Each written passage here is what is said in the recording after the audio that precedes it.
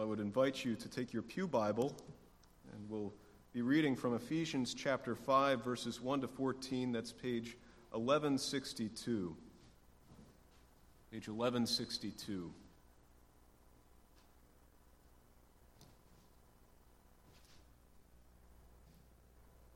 If you're willing and able, would you please rise out of respect for the reading of God's Word?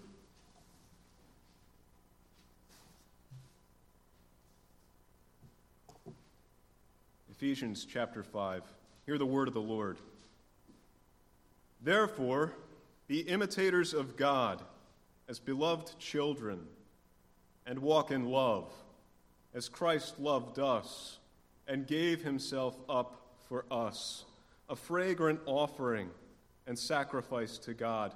But sexual immorality and all impurity or covetousness must not even be named among you, as is proper among saints. Let there be no filthiness, nor foolish talk, nor crude joking, which are out of place, but instead let there be thanksgiving. For you may be sure of this, that everyone who is sexually immoral or impure, or who is covetous, that is, an idolater, has no inheritance in the kingdom of Christ and God. Let no one deceive you with empty words, for because of these things the wrath of God comes upon the sons of disobedience. Therefore, do not become partners with them. For at one time you were darkness, but now you are light in the Lord. Walk as children of light, for the fruit of light is found in all that is good and right and true. And try to discern what is pleasing to the Lord. Take no part in the unfruitful works of darkness, but instead expose them. For it is shameful to even speak of the things they do in secret. But when anything is exposed by the light, it becomes visible. For anything that becomes visible is light.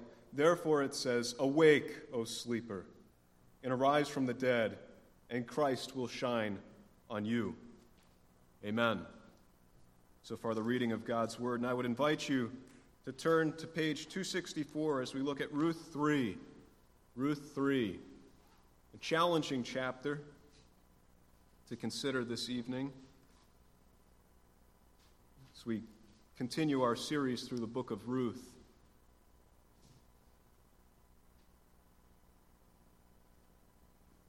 Congregation, hear the word of the Lord. Then Naomi, that is Ruth's mother-in-law, said to her, "My daughter, should I not seek rest for you, that it may be well with you? Is not Boaz our relative, with whose young women you were? See, he is winnowing barley tonight at the threshing floor. Wash, therefore, and anoint yourself, and put on your cloak, and go down to the threshing floor. But do not make yourself known to the man until he has finished eating and drinking. But when he lies down, observe the place where he lies. Then go and uncover his feet and lie down, and he will tell you what to do." And she replied, "All that you say I will do."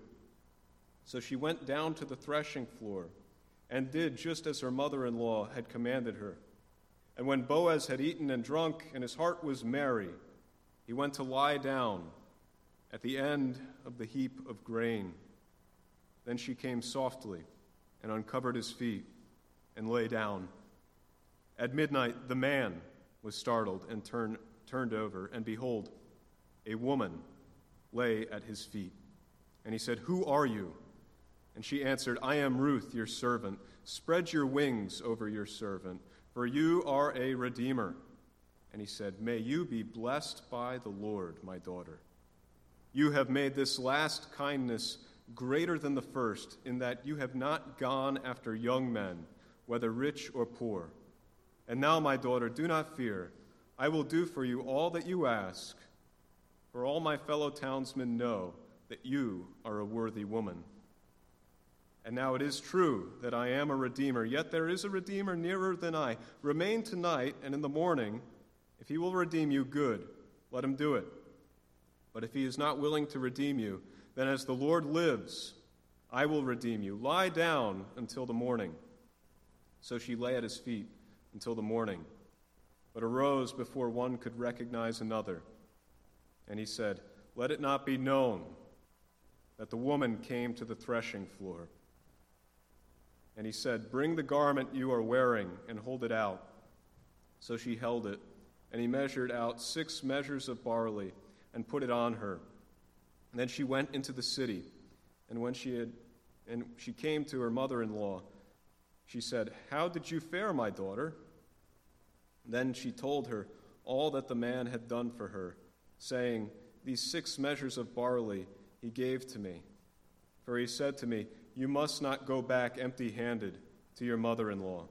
She replied, "Wait, my daughter, until you learn how the matter turns out, for the man will not rest, but will settle the matter today." Amen. Please be seated.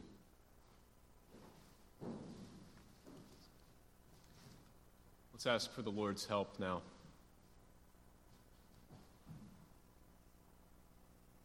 And Father, as we open your text together, a challenging portion of your word, pray, Lord, that you would give us charitable ears.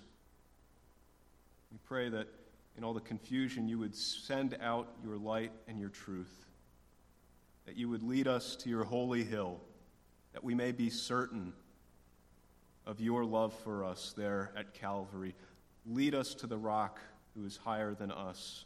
Show us Jesus Christ and him crucified and everything else, Lord. May we see that. Be with us now, we pray. In Christ's name, amen.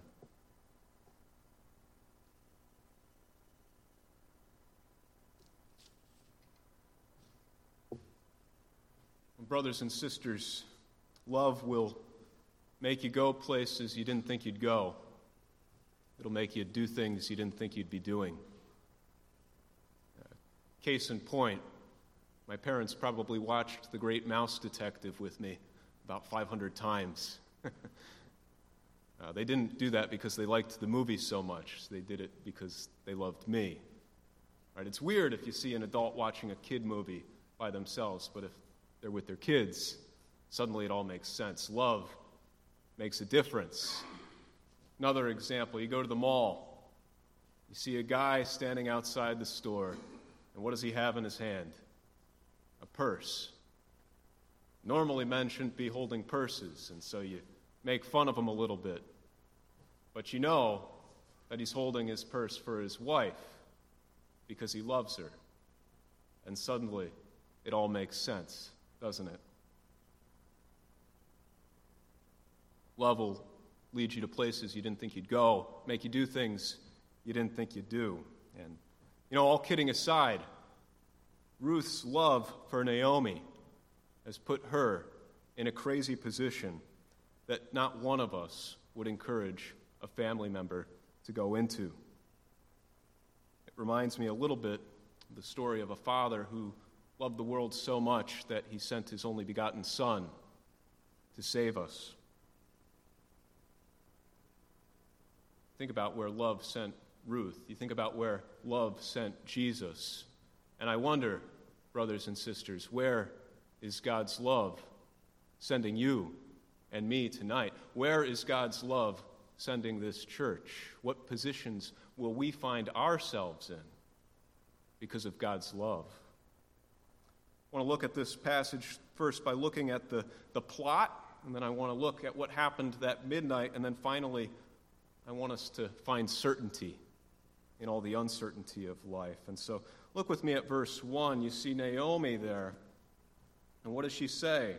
She says, "My daughter, should I not seek rest for you?" She's talking to Ruth there. And you remember how Ruth has been loving Naomi. She's been working sun up to sundown in the fields, gleaning grain, working her hands to the bone for love's sake. And so Naomi wants something better for her. "I want rest for you. I want a home." And then verse 2, here we go. "Is not Boaz a relative with whose young women you were?" Remember, we met Boaz last time in chapter 2. He was a good man. And now she's mentioning he's a relative. That might seem a little bit odd to us, and it is, frankly. And we need to understand what's going on here. Just at the outset, there's a lot of cultural baggage and legal things that we need to understand as we open chapter 3 if we're going to understand what's going on here in our text. Boaz is a relative. He's a family member, or you could say a kinsman. And he's a redeemer, as we find out. And what does that mean? What's a redeemer, boys and girls? What does it mean to redeem? Well, you can bring a coupon to the store and get it redeemed for something, right? You could have a coupon for a free ice cream cone. You bring it to the store, they give you redeem it for an ice cream cone. A kinsman redeemer is someone who buys back his family. He buys back his family and the land that's included with it. And this is where it gets a little tricky for us to understand what's going on. But in Israel, in the Old Testament, there was a law for the kinsman redeemer. They called it levirate marriage there in Deuteronomy 25. And the idea was that if a man dies and he does not have a son, his wife, the widow, would be then married to the brother-in-law. And the brother-in-law would supply a son, an heir, so that the widow could be taken care of, one, but also so that the land could stay in the family.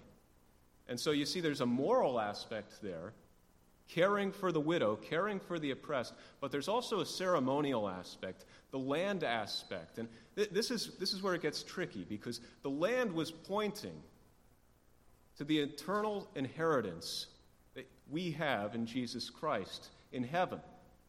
And so for the land to be cut off from the family, that's saying something very bad about what would happen to us. Jesus Christ will lose no one. And so it's important that the family continue to have the land and that the widow be provided for. And this law did a great job of doing both. Now, of course, we don't still practice this law. We don't have kinsman redeemers today, do we? It'd be very odd. But we do take care of widows. And that law continues in that sense. The moral aspect continues. We still care for family members. And so, as we understand that the kinsman redeemer was really a substitute for the dead husband. Look back at verse 2 then. That's playing in the background of Naomi's head as she says this. Is not Boaz our relative, with whose young women you were? See, he is winnowing barley tonight at the threshing floor. I think, what's the threshing floor? Well, as a farmer would go out and he'd do his harvest, he'd bring his grain in, and then they'd go to the threshing floor, throw it up in the air, and they would winnow the barley, and they would let the chaff blow away, and there would be the grain. And that sounds innocent enough, but oftentimes in the ancient world, the threshing floor was a house of ill repute. It was where a lot of pagan festivities took place. It was a communal area. And we know this is the time of the judges. And so this is seeming like a little bit of a sketchy request by Naomi, and she goes on. So go to the threshing floor. Then verse 3, wash, therefore, anoint yourself, and put on your cloak, and go down there.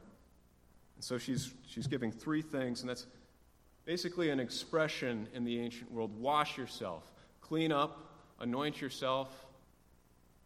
That would include oil, perfumes, and put on your cloak, put on your best garment.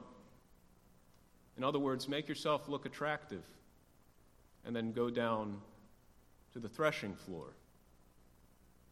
And then what does she say? Once he has finished eating and drinking, then make yourself known to him. You should be feeling good. And when he lies down, wait till there's privacy. Observe the place where he lies. Then go and uncover his feet and lie down, and he will tell you what to do. And that, again, is an expression. We see it elsewhere in the Old Testament. It's more than just feet. And so we're challenged by this expression by Naomi. and we're uncomfortable with it. But Ruth says she'll do it. All that you say, I will do. And we wonder, what is Naomi asking? And it's ambiguous at best, as far as I could see. It's clearly meant to make us feel uneasy. And it's not something, let me say this explicitly, this is not something you or I are called to do. Let me be very clear about that. This is not something that we should ever call someone to do. And the confusion continues to grow as we move into the second point. We look there in the midnight scene. Here comes Ruth there in verse 6. So she went down to the threshing floor. She did what she was commanded. And when Boaz had eaten and drunk and his heart was merry, he went to lie down at the heap of grain. And then she came softly and uncovered his feet and lay down. You wonder what the scene was like there at the threshing floor. You might think, well, Boaz was a righteous man, and we know that he was. But this was usually a communal area. Usually this was one place in the town. And so however righteous Boaz was, he still had to go to this communal area where things probably weren't very nice. And we can tell that because he lies down at the heap of grain. He's guarding his grain so that it's not stolen. It doesn't bode well for the community there. It says that in verse 7, his heart was merry because he had drunk. We wonder, how merry was Boaz? And our mind should be going to Genesis chapter 19 as we consider the story of Lot, righteous Lot, with his daughter that went in after he had too much to drink. And then Moab came forth from that terrible night. And we're thinking, oh no, is that what is going on here? Or is this the complete opposite of all of that? Is this just a Moabitess doing what Moabitesses do to Hebrew men? Or is Ruth the complete opposite? And there's two ways you can take it. It's ambiguous at best. And then it says she uncovered his feet. Again, ambiguous. They laid down. Ambiguous. I can't tell you what happened or didn't. And then verse 8, at midnight the man was startled, and behold, a woman lay at his feet. And he said, who are you? It's so dark they can't tell who they are anymore. It's not Ruth, it's not Boaz, it's the man, it's the woman. Everything about the scene is confusing. Everything about it is upside down. Who are you? I don't know who you are. I don't know who I am. And as dark as it was, the request rings through loud and clear. I am Ruth, your servant. Spread your wings over your servant, for you are a redeemer. You are a redeemer. Spread your wings. And that should be triggering us back to chapter 2. Remember, Boaz provided grain for her when she was starving. He was God's wings of protection. And now she's saying to him, be God's wings of protection. Give me a son. Marry me, is what she's asking here that night. And what does Boaz respond with?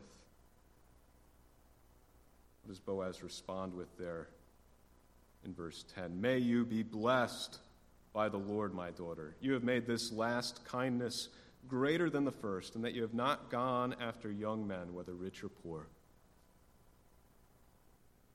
I wonder, what's the first kindness?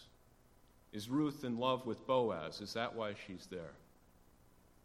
First kindness doesn't have to do with Boaz, brothers and sisters. It has to do with her kindness towards Naomi.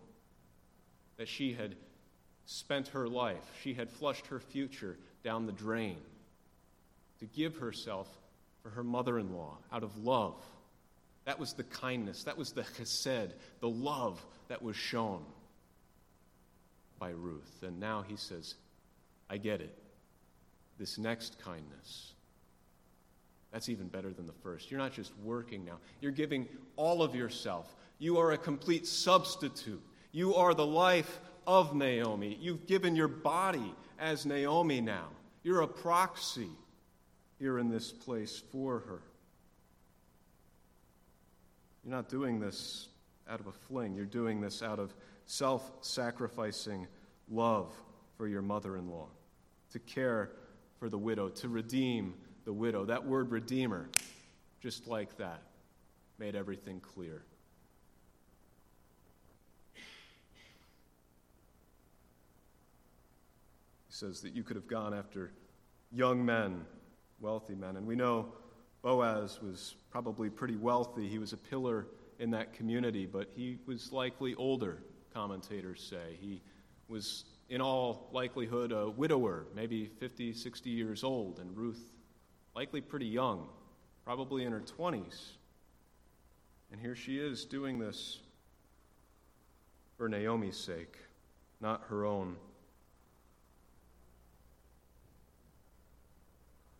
Verse 11, Boaz says, I will redeem. I'll do all that you ask. Everyone knows that you are a worthy woman. That idea of the worthy woman, it's the woman of virtue, actually. It's a very unique phrase there in the Bible.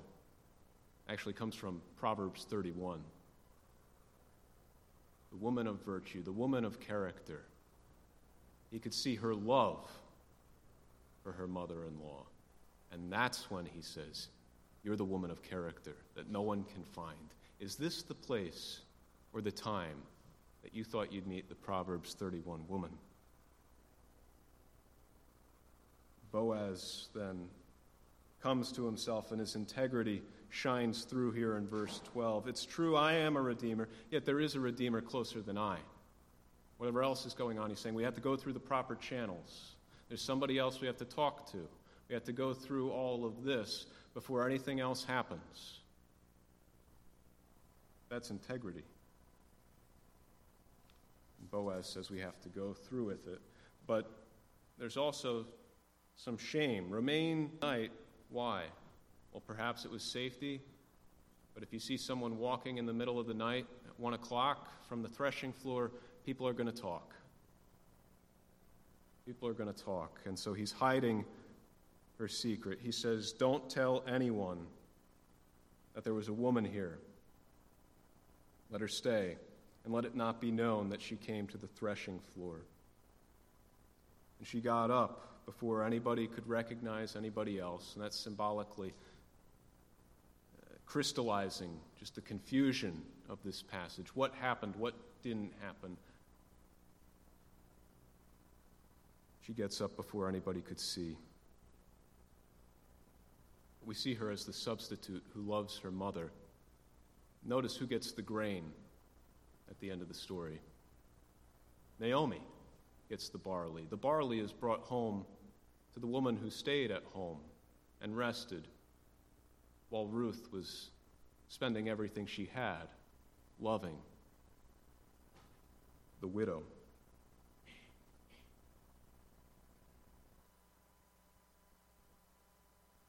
This is unique. There's many things that don't hold up today because of where we are in redemptive history, in the economy of how God has redeemed the world. And we see here, it may or may not have been legal with kinsman redeemer. We know the story of Judah and Tamar, and we know that Tamar was called a righteous woman by Judah after all of that. Was Ruth justified here? All I know is that today, not a hint of immorality is to be found among us, brothers and sisters. There's a lot of uncertainty in this passage, and I think there's a lot of uncertainty in our lives today.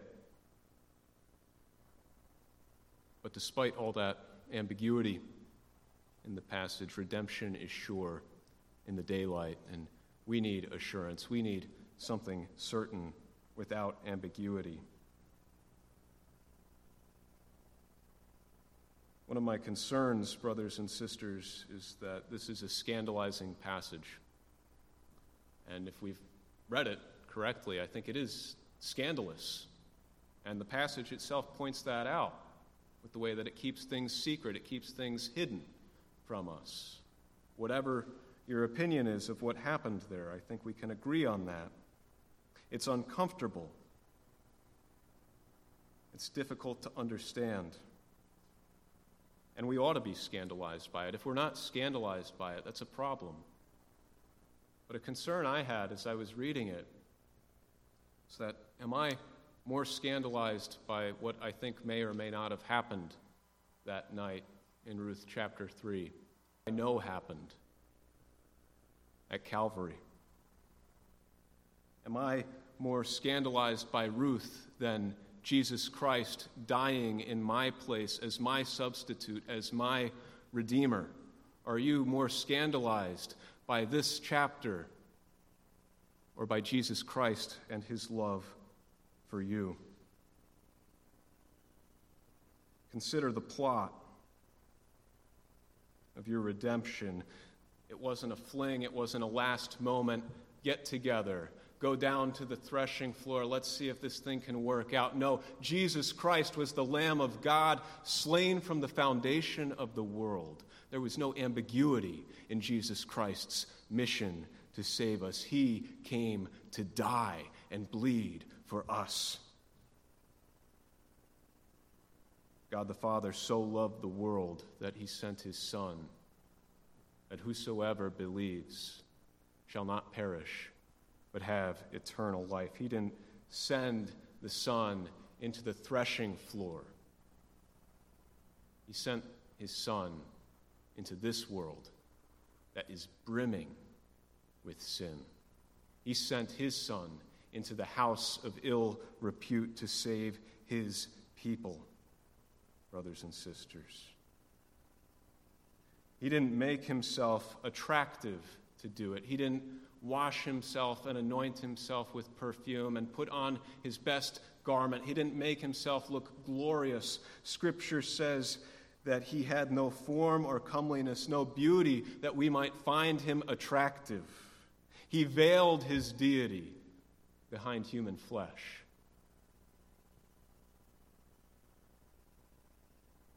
It's the scandal of the incarnation. Have you and I become inoculated to the scandal of the incarnation? That's what it just smashed the Greek philosophers to bits when they heard that God took flesh and became a man. Have we become inoculated by cute little baby Jesus at Christmas time? There's nothing cute about it. It's a sledgehammer to the system of the world. That's the scandal of Jesus Christ's incarnation. His love. For love's sake, he became poor. The Greeks refused to believe. And he came into this world. He took flesh not for a possible fling, not for pleasure, but to spend the night in agony and torment and torture and anguish, forsaken by the Father upon the cross as he suffocated there under the weight of all our sin. The infinite taking on flesh so that he could hold the eternal wrath of God there on the cross for you and me. That's scandalous. And as he hung there, it wasn't a secret that he was hanging there with our shame. No one hid that secret. They mocked him openly as he hung there naked upon the tree for all to see, dying like a criminal. Is that where you think you would find the man of virtue? Dying the death of a criminal for love's sake. Truly, this was the Son of God. And consider the reward that you and I receive by faith. That not only are we forgiven by his sacrifice, but we are given the reward of his righteousness. We call it his active obedience. Everything that Jesus Christ did for us, he was our substitute. All the obedience that he rendered unto God the Father is counted to us who rest on him by faith alone, sitting at home. Brothers and sisters, have you been scandalized by that gospel, the love of Jesus Christ that saves the worst of sinners by grace and grace alone? Lord, you will not wash my feet. How many of us have said that to him? Lord, you will not wash my feet. Let me do it. This is far too humiliating. This is far too shameful for you to have done for me, the wicked sinner that I am. If I don't wash your feet, you have no part in me. Rest upon him. Look to him in all his scandalous love for you, that in the death of an innocent man, the law was fulfilled. And though it's scandalous, I can tell you that God's love for us in Jesus Christ upon the cross is absolutely certain. There is no doubt. Even when everything else in this world is being blown up and we don't know which way is up or down or left or right, and I don't know what to do, I know that God's love is certain in Jesus Christ. Even when I don't know what the right answer is, even when I don't know where to go from here, when I need wisdom and discernment, Jesus Christ's love is certain. Even when it looks like we're in situations where we're being thrown in and we're trying to do everything, every little jot and tittle of the law, and we look down and what's the right thing to do? We feel like we're right at the edge of the law, because you've been there and you will be there. People come into the church. They have all sorts of past, all sorts of demons that are fighting for their attention, fighting for their soul. What do we do? How do we love them? How do we do it? And we look down right at the edge of the law, and what do we see? Underneath it all, love has no edge. Love is boundless. Love never ends. And love is what's holding the law up. That's what it's pointing to. All the law and the prophets hang on what? You shall love the Lord your God with all your heart, soul, mind, body, and strength, and you shall love your neighbor as yourself, because Jesus Christ has loved you with scandalous love. Amen. Let us pray.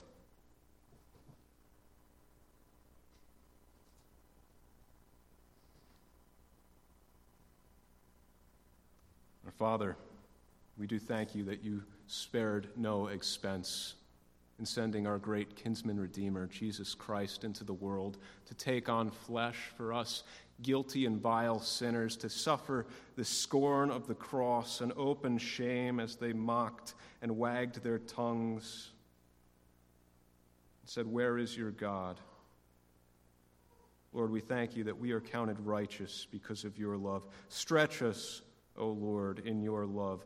Send us where we need to go, that we might love those who are lost, who are confused. And when we are confused, lead us to the rock who is higher than us. Show us your light. In the midst of all the darkness, may we look to Calvary and see your love, which is always certain. And in Christ's name we pray. Amen.